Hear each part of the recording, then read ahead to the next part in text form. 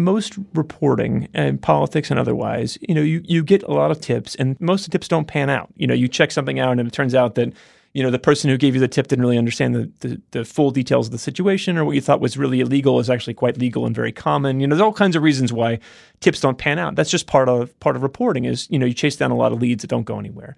The Trump Foundation reporting was different because the success rate was like 100%.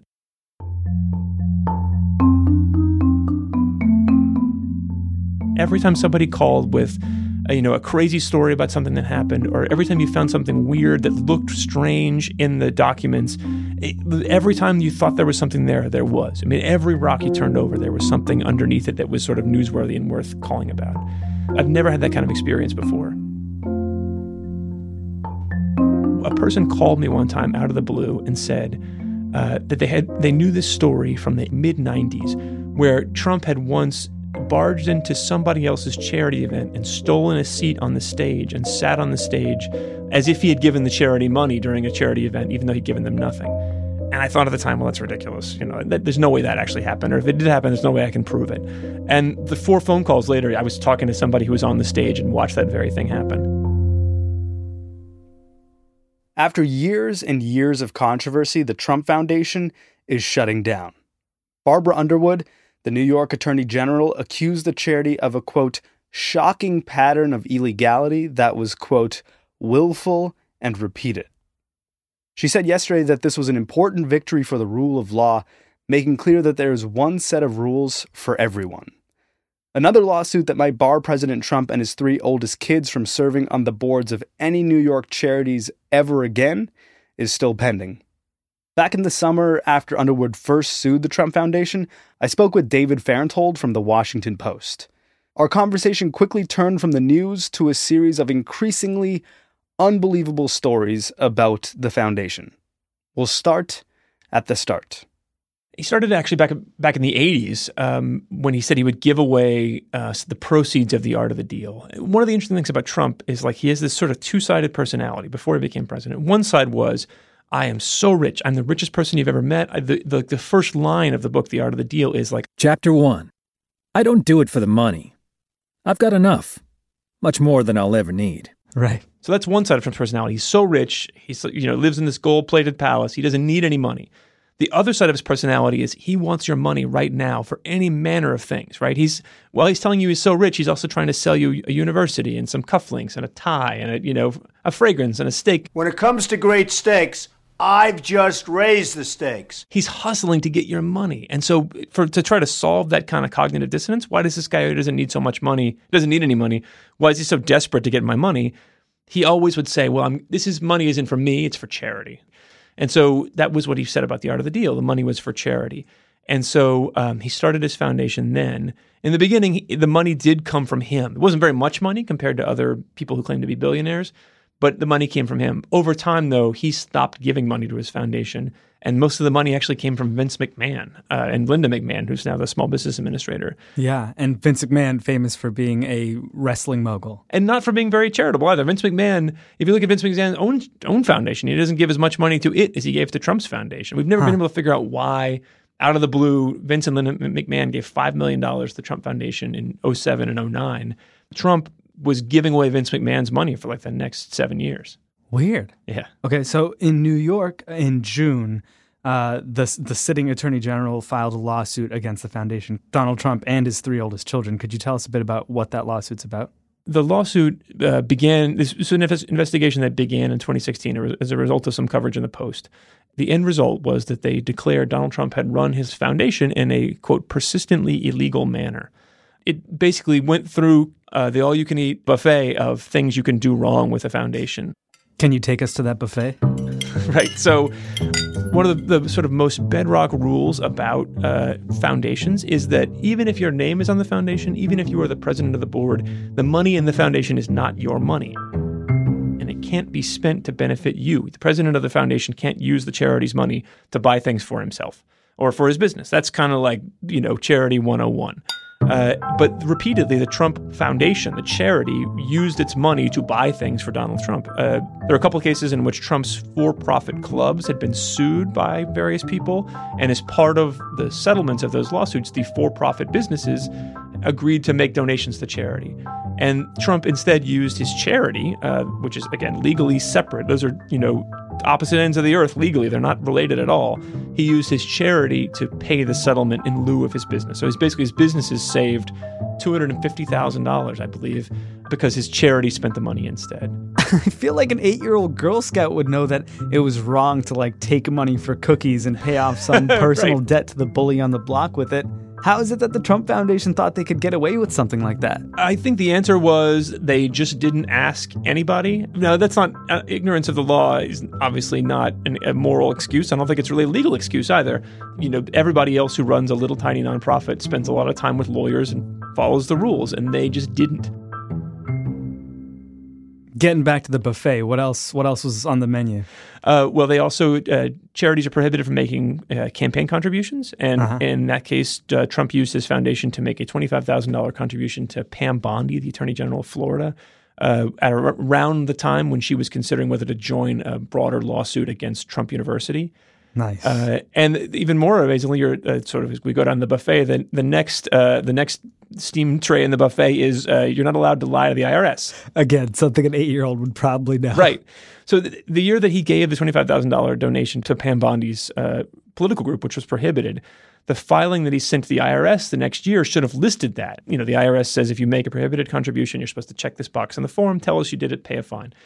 Instead, and mysteriously, and this is all attributed by the Trump people to a series of unrelated paperwork errors, what he sent to the IRS the next year did not list that he had made an illegal campaign contribution. It did not list any gift to Pam Bondi's group. Instead, there was what was listed was a $25,000 donation to another group that had a similar name, a real nonprofit that had a name that was similar to Pam Bondi's group. And Pam Bondi's group was called And Justice for All.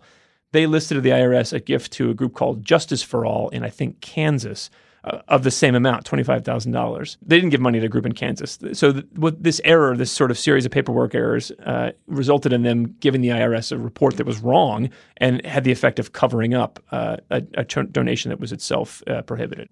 Going down the buffet here, the next one is you're not allowed to involve your nonprofit in a political campaign. And so the New York AG lays out how, in the same way that the Trump Foundation had been sort of seen by Trump as kind of an adjunct to his businesses, when he gets into politics, he tends to treat it as an adjunct to his campaign. So in the beginning of 2016, Trump has this feud with Fox News going where he boycotts a Fox News Republican debate in Iowa right before the Iowa caucuses. And instead he has his own sort of televised fundraiser, kind of counter programs the debate. And he says he raises $6 million for veterans. And it turned out that he used the Trump Foundation as kind of the funnel for those donations. So he takes them in during this event that the AG charges was a political event. And then the next few days, and I saw some of this in Iowa, when the Trump for President campaign would have a rally in Sioux City or in Waterloo, Iowa, or whatever, he'd stand up on the stage during the rally and bring out like a giant golf tournament check from the Trump Foundation and give some of the money he'd raised away to local veterans groups or anything else. So he was using the Trump Foundation's money and its name and its checks to burnish his reputation in the middle of a presidential campaign rally. So pretty conspicuously political. Right. The oversized check said the Donald J. Trump Foundation on the top and the payor line. On the bottom, they actually said "Make America Great Again." So it's hard to imagine a more deeply intertwined charity and campaign. Might one of those giant checks be presented as evidence in a courtroom one day? I'll have trouble getting it through the for door. one of those, and if anybody has one, let me know because I would love to see it. Those are collector's items now. Have we reached the end of the buffet, or does this thing keep going until the end of time? There's the only things that are left are smaller, but they're sort of interesting in showing how the lines were blurred. So there were things like he used money from his charity to buy a portrait of himself. Actually, it happened twice. He twice bought giant portraits of himself with money from the charity. What do they look like? One of them we located. They're not that attractive. It's like a bad Andy Warhol. Right, yeah. People realize that if you were going to have an event at Mar-a-Lago, a charity event that included an auction, you should include a giant portrait of Donald Trump because either somebody else will buy it, or if not, he's going to buy it. He's not going to let a giant portrait of himself go unsold in his own home. It's genius. It's really genius. I'm surprised people didn't think of it. So he did it twice. One time he paid $10,000, one time he paid $20,000. And he paid for those portraits with his charity's money. The problem is that now those portraits are the property of the charity, and they have to be used for charitable purposes. So we asked them, well, hey, where are those portraits now? Have you, what are they in a children's hospital? Are they hanging like in a food bank? What charity is being benefited by these giant portraits of Donald Trump? One of them is 6 feet tall. One of them we never found, but the other one we found with the help of a Univision reporter down in Florida. We found it hanging on the wall of the sports bar in Donald Trump's golf club down at Doral outside Miami. Wow! So that is like the definition of using your charity's assets for commercial gain. I mean, it's pretty shocking. It's audacious. It's flagrant. How, even if he didn't run for president, how did nobody notice or care?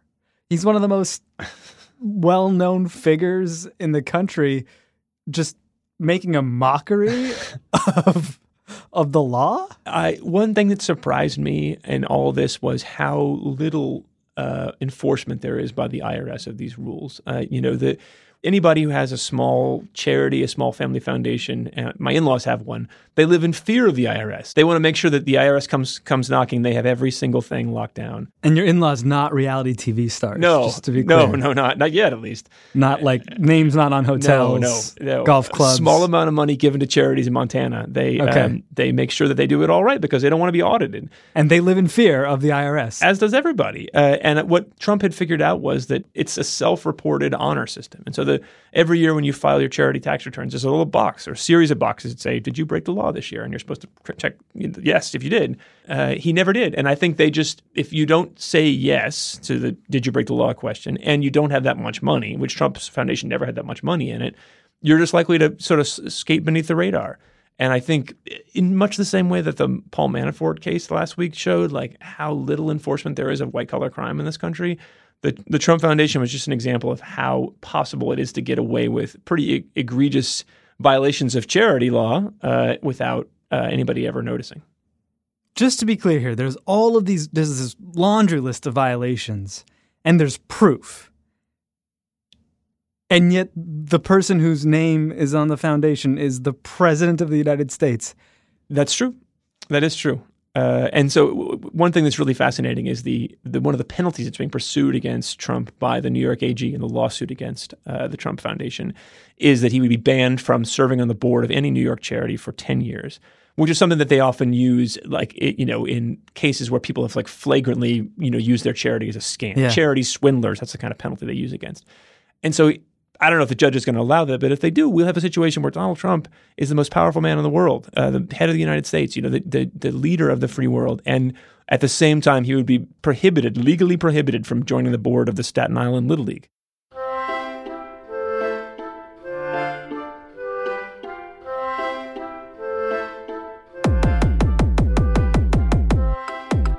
After the break, story time with David. This is Today Explained.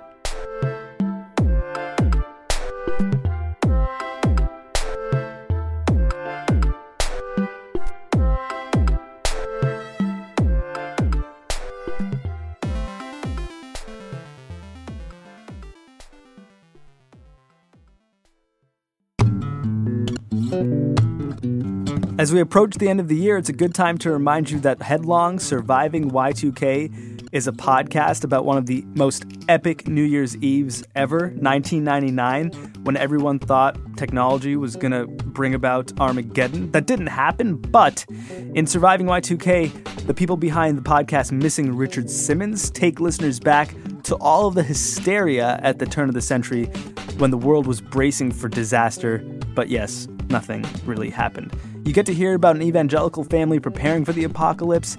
You get to hear from the coders who fixed the millennium bug. Surviving Y2K follows all these stories through New Year's Eve 1999 and reveals what really happened at midnight, in addition to nothing. Headlong Surviving Y2K. Find it wherever you find your podcasts.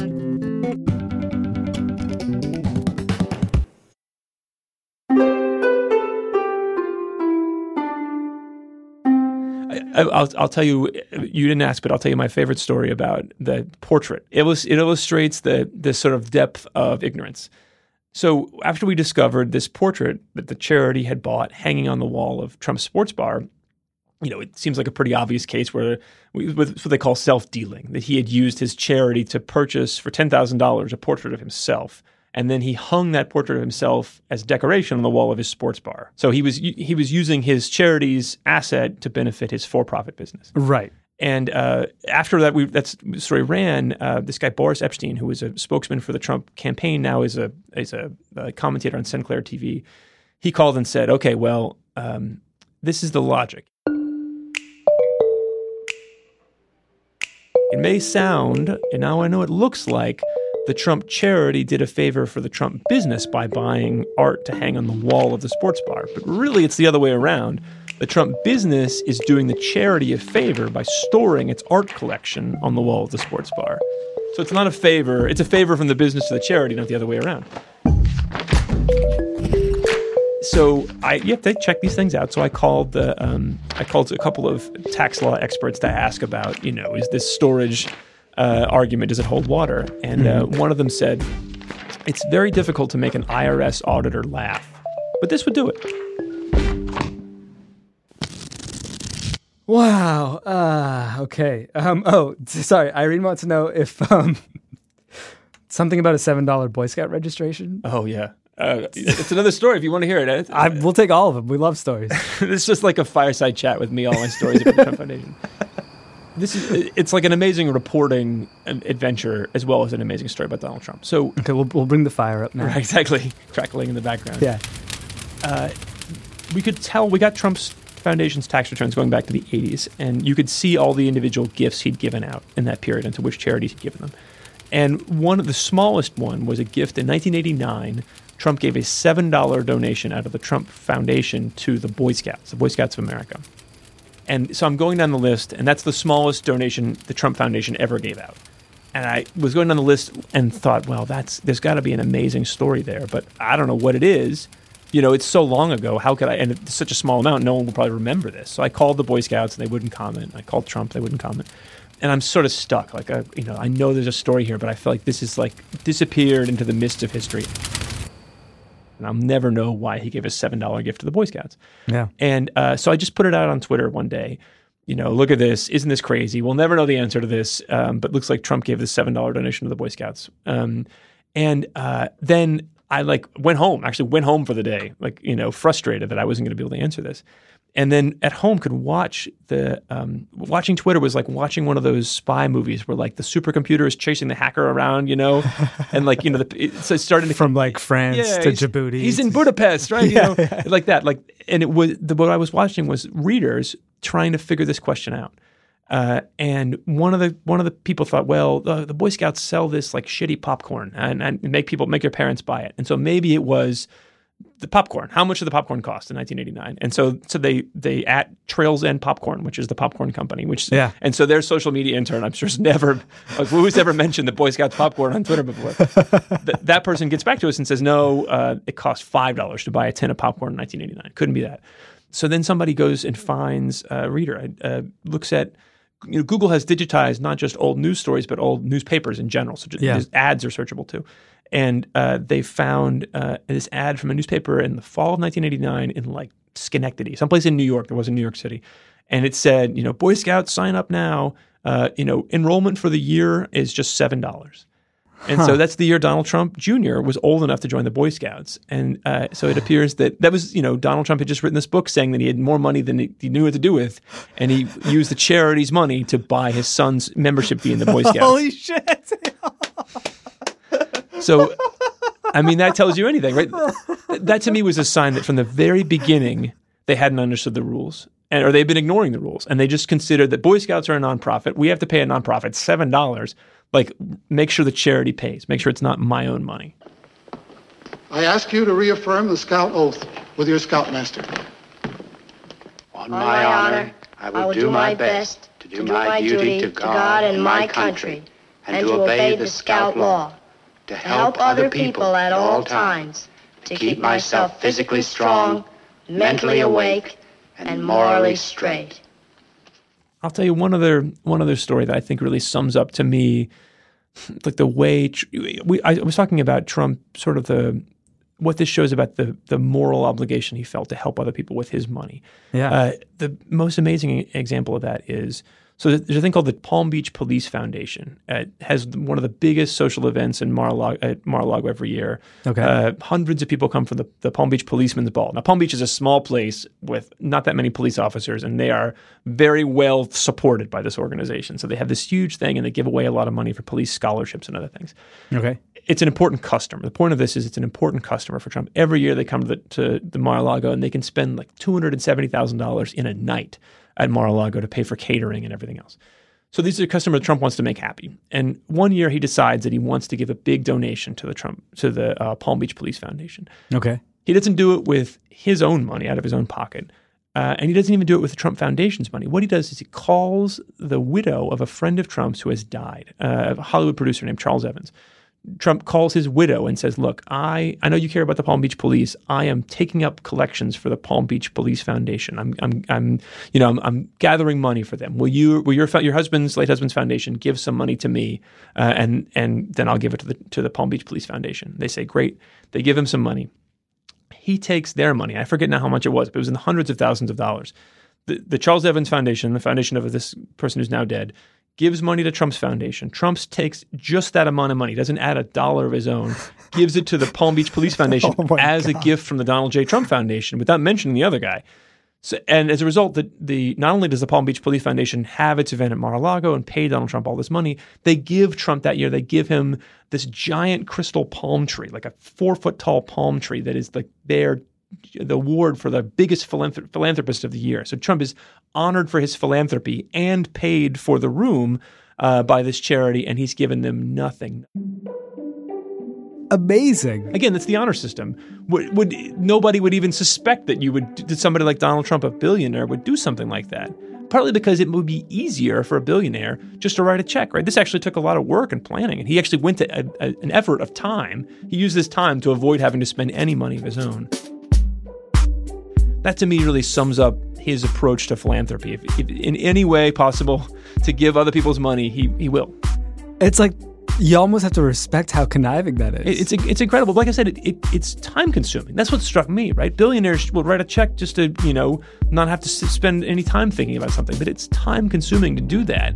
But he was willing to go to that length just to avoid giving any money. I'm sure you know about this, but in the 80s, Spy Magazine. Oh, yeah, the checks. They printed a bunch of checks for these increasingly lower dollar amounts to see, and sent them to famous people to see who would cash them. And they kept going lower and lower and lower once you cashed a check. And it got to the point where Donald Trump was the only person left, and they got to like 13 cents, and he cashed the check. Yeah, it doesn't change, I don't think.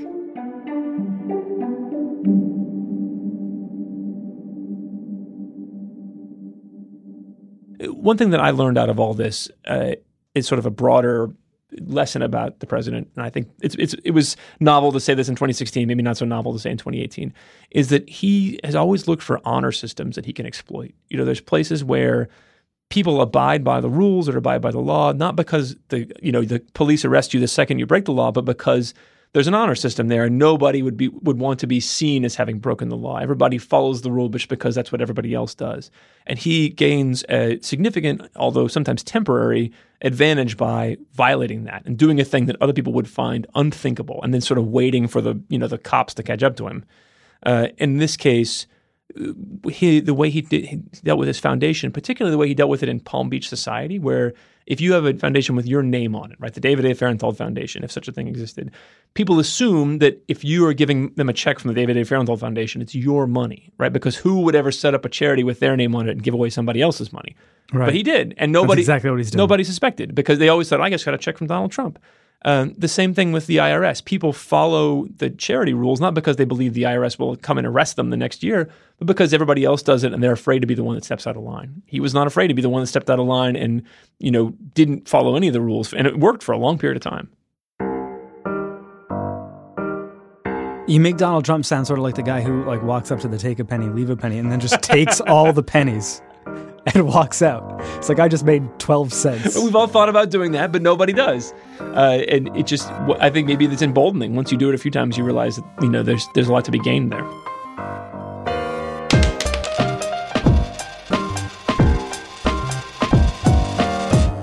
David Fahrenthold covers the business of Donald Trump for The Washington Post. I'm Sean Rameswaram. This is Today Explained. Irene Noguchi is our executive producer. Bridget McCarthy is our editor. Noam Hassenfeld and Luke Vanderploeg produce. Afim Shapiro is our engineer. And the charitable Breakmaster Cylinder makes music for us. Today Explained is produced in association with Stitcher, and we're part of the Vox Media Podcast Network. Consider rating the show on Apple Podcasts or Stitcher or wherever you listen. Some of you have, but most of you haven't. It helps other people discover us. Thank you.